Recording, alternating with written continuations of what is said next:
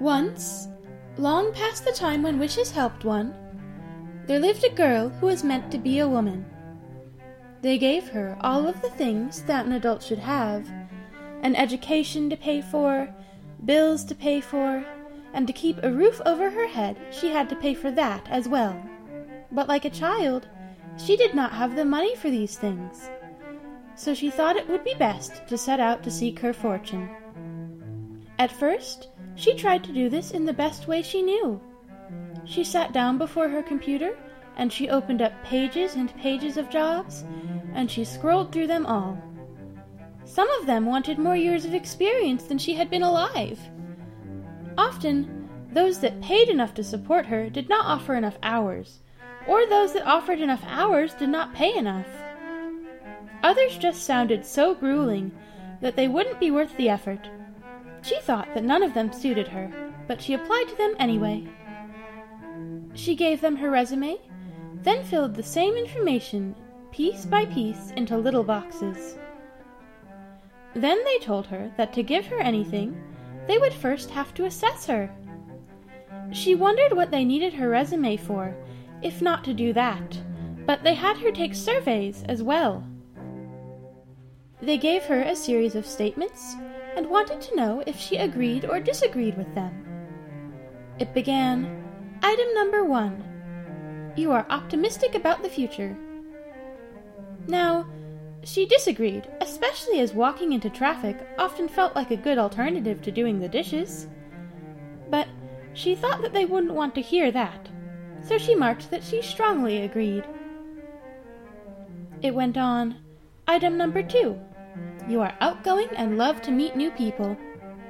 That depended wholly upon the time and the place, and indeed the people in question. But the assessment bade her to rate her feelings on the subject, as if social context could be pinned down by the numbers 1 through 5. Once again, she selected 5.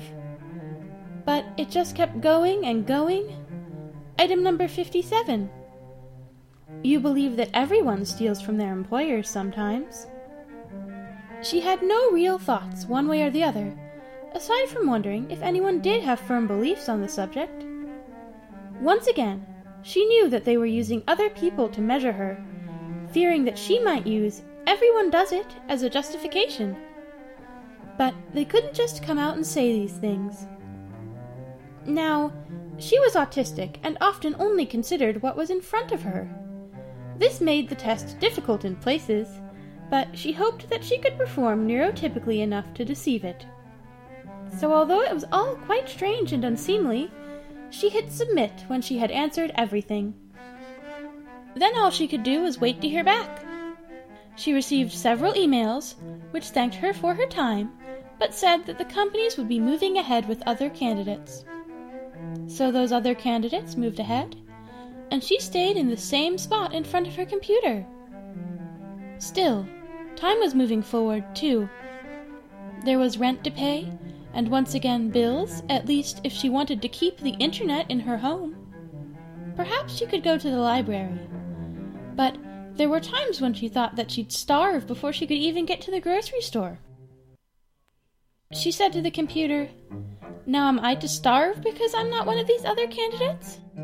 Perhaps I'm not the best, but I've got to eat like anyone else. Haven't you got anything for me other than these? I'm afraid not, the computer replied. And with all these subscriptions, your email would tell you before I could anyhow. So she waited, and she applied for anything that she hadn't already. This went on for days, and the elders in her life began to complain. They told her that she ought to apply for more jobs, although she had made almost a full-time position out of the applications. Would someone only pay her for that, she would be fine. Then they told her, well, of course, she ought to make some calls, pound some pavement, put herself in their faces where they might see and hire her. First, she tried calling places where she had already applied. She asked politely if there was a manager available, and she did make sure to say why she was calling, for she didn't want to waste more time than she already had. But even then, she got no answers other than, "You'll just have to wait. We'll call you if you're needed." Then she finally made herself go out. But at the very first place she visited, she learned the truth of what she had suspected. She approached a clerk with her question, and since they were very kind, they quickly shushed her and said, "The manager hates people asking. He says it's a sign of impatience, and he won't hire anyone who asks about it. I'm sorry, but you'll need to wait." So she left at once, rather than risk making things worse than they were. Although she told them this, her relatives gave her no peace. Her mother said that she just needed to try harder, as though she could somehow put more effort into filling out the same surveys. Her father scolded her for wasting time, and when she explained how she had been spending her time, she was only scolded harder. After all, the scene she described did not match her father's expectations, and so could not possibly be reality. This went on until she remembered that she could hang up on them now, and that would be that. However, her only chance was that a hiring manager might call her. So she sat with her phone by her day and night, and kept the volume up even at 3 in the morning, just so that she did not forget to turn it on until 3 in the afternoon. She got excited when one day her phone rang. It was a local number that she didn't recognize, so she answered it at once. However, it was only an elderly person asking for directions to some restaurant. The young woman informed them that they had the wrong number and waited for them to argue. The elderly person apologized politely enough, however, and did not fuss at her. So she sighed, and since she thought she had nothing better to do with her time, she pulled up directions for them on Google and read out the way.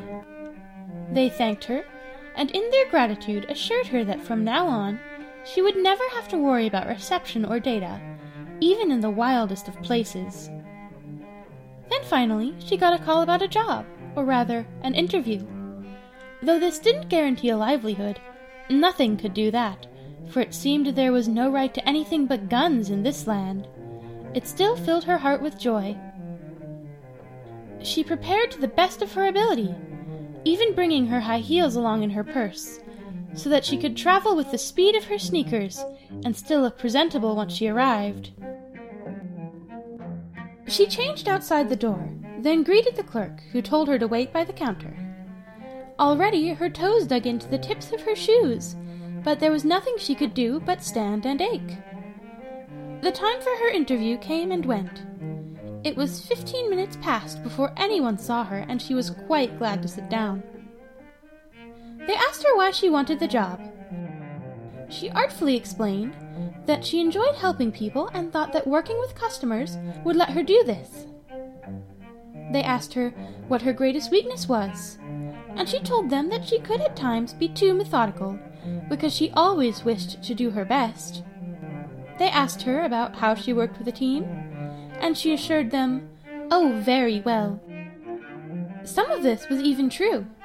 She could only hope it all sounded true enough to matter. Perkiness was surely the same as honesty in customer service, wasn't it? They told her they would call, and she took her leave. Sure enough, a few days later, she got a call from the same number again. She hoped that after this, she might be able to save it in her phone as work. She answered it as graciously as she could manage. "Hello, this is Rachel." The voice on the other end said, "Hi, Rachel. It was great to speak with you the other day. We've decided to go ahead and hire you." She was delighted to hear this, and thanked the speaker profusely. They set a date to begin the onboarding process, and hardly a week later, she was beginning her first shift. She was looking forward to it, or rather, to the compensation that she would receive. She immediately took on as many hours as she could, although the work was quite taxing. There were always several things to do at once, and always a customer ready with a joke about how they were giving her something to do. There was always a new procedure to learn, or else something being changed, and always a customer ready to tell her how simple the work was, and that she ought to finish her education. And there was always something that she and her coworkers had missed, and so a customer ready to demand a discount for this mistake. And perhaps all this would have been worth the money, but the problem then was with the money's worth instead. she still could not afford rent and food together, and while there may not have been shame in welfare, it struck her as troubling that she could work 37 hours a week and yet not survive on these efforts. Furthermore, she wondered what it was about her job that made other humans forget that she was one of them. First, there was the woman who thought that coupons worked like a spell. Now, this was true. They did work that way. The trouble was how the woman thought that spells worked, as magic free of rules and regulations that might just get her whatever she wanted. So when the woman presented 3 coupons, and the register refused to process them, Rachel had the task of explaining the terms and conditions. "What do you mean?" the woman demanded. "I've got 3 items, so I want to use 3 coupons." "Yes, ma'am, I'm sorry. It's just that the coupons aren't based on the items. Only one is allowed per transaction." Rachel might also have suggested trying a few other transactions, if the woman had not already been so rude. She did try to persuade the register, but it was being stubborn, and anyhow had not programmed itself. She wouldn't trouble it further. "You know," said the woman, "they would let me do this at your competitor." She said it like a threat, and Rachel merely simpered and apologized. The only reason she did not say, "Good, then go there," was because she wouldn't have wished this human on anyone. They did not pay her enough to care about each customer, not when this one was holding up the line as it was. But not even this was good enough for the woman, who said, "I want to speak to a manager." She spoke these words as if they, too, were a spell. And since Rachel was far too tired and hurried to argue, it worked. She got the manager, and the manager gave the woman whatever she pleased. So no doubt the woman left the store thinking herself a great magician, when really she was just cruel and selfish. It left Rachel's heart full of bitter barbs, a porcupine's aftermath of resentment. Then on another day, when it was time to close, there were several customers in the store still. Rachel suggested making an announcement, but the supervisor frowned at her. He said, "We wouldn't want to make our customers feel rushed." But every employee wanted just that. These customers were not special, and they were here to perform a business transaction. The rules of the business ought to have applied to them as well as anyone, and surely employees of the business should have had at least the power to enforce that much. But apparently it was better that everyone be able to get their soda and shampoo at midnight than it was for Rachel and her companions to rest. So she sighed and busied herself with the go-backs. But one of these customers heard her sighing and saw fit to complain about her attitude. They said, "Sorry for making you do your job, princess." She gave them a tired smile, but her filter was already too worn away. "Actually, my job is to be here until midnight, but it's past that, and I had to come in early today." There was no room in their heart for sympathy, however. They insisted, "This is terrible service." But thankfully, their offense was so great that they stormed out. Rachel had to add their snacks to the go-backs, but all in all, she got home a few minutes sooner. She held out as long as she could in this way, but matters came to a head one day when a foul man at the counter would not stop flirting with her. First he asked what she was doing after work. She said that she was busy. Second he asked what with, and she told him that she would be watching horror movies. Third he scoffed, and then asked if she'd like to see a real good time. She was quite resentful that he would dismiss her interests, and frustrated by the 4 hours of customer service ahead of her, so she snapped out the truth. "Sir, I'm a lesbian. Leave me be!" Then he said something filthy about her sexuality, a word that no one who didn't share it should have said. She stood there for a moment, stunned, and then cursed at him. "You'd make a better slug than a man. Get out of my sight!" So he changed then, morphing into a small, gooey creature and oozing away. But unfortunately, the manager called her to his office soon after that, and he said, "Now, what was that? We can't have anyone cursing the customers. They might not shop here." "Of course they will," she replied. "There's hardly anywhere else left to go." "Well, still, it sets a poor example." "What? But he was harassing me." "I don't care. You ought to have taken it. That's what we pay you for." She snapped, "You've never paid me enough for that." But there was nothing she could do, and she had to promise to behave herself in front of customers, no matter how this galled her. For her behavior had been perfectly correct, and she knew she had not been wrong to be angry. The man had behaved in a slimy way, so now he was a slimy thing. But then, she was written up on top of it. So, for all that she had done, and as hard as she had tried, she was still punished. But then she had to ask. If it wasn't her fault, then whose was it? It happened that one night, she was using the internet and chatting with her computer about various things. Normally, she just tried to relax after work, but she began to wonder if she might be able to seek her fortune through other means, now that she had a little experience. But as she went about this, she found the reviews for her current employers. Many of them were dissatisfied, and claimed that those in charge must have been greedy beasts, determined that no one but themselves should have a fortune.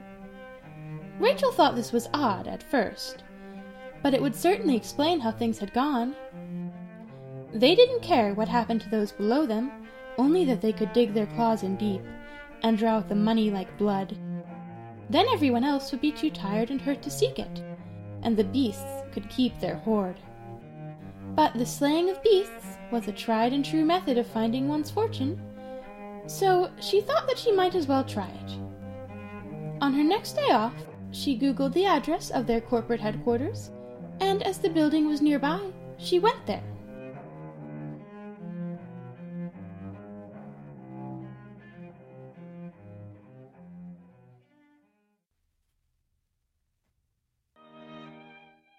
The Girl Who Set Out to Seek a Living Wage will be concluded in Part 2. It was written, produced, and performed by Jenny Sparks. Music from musopen.org. All music recordings used are within the public domain. To find more writing and to support the artist, please go to patreon.com/JennySparkling. Check the description for more info. Thank you for listening.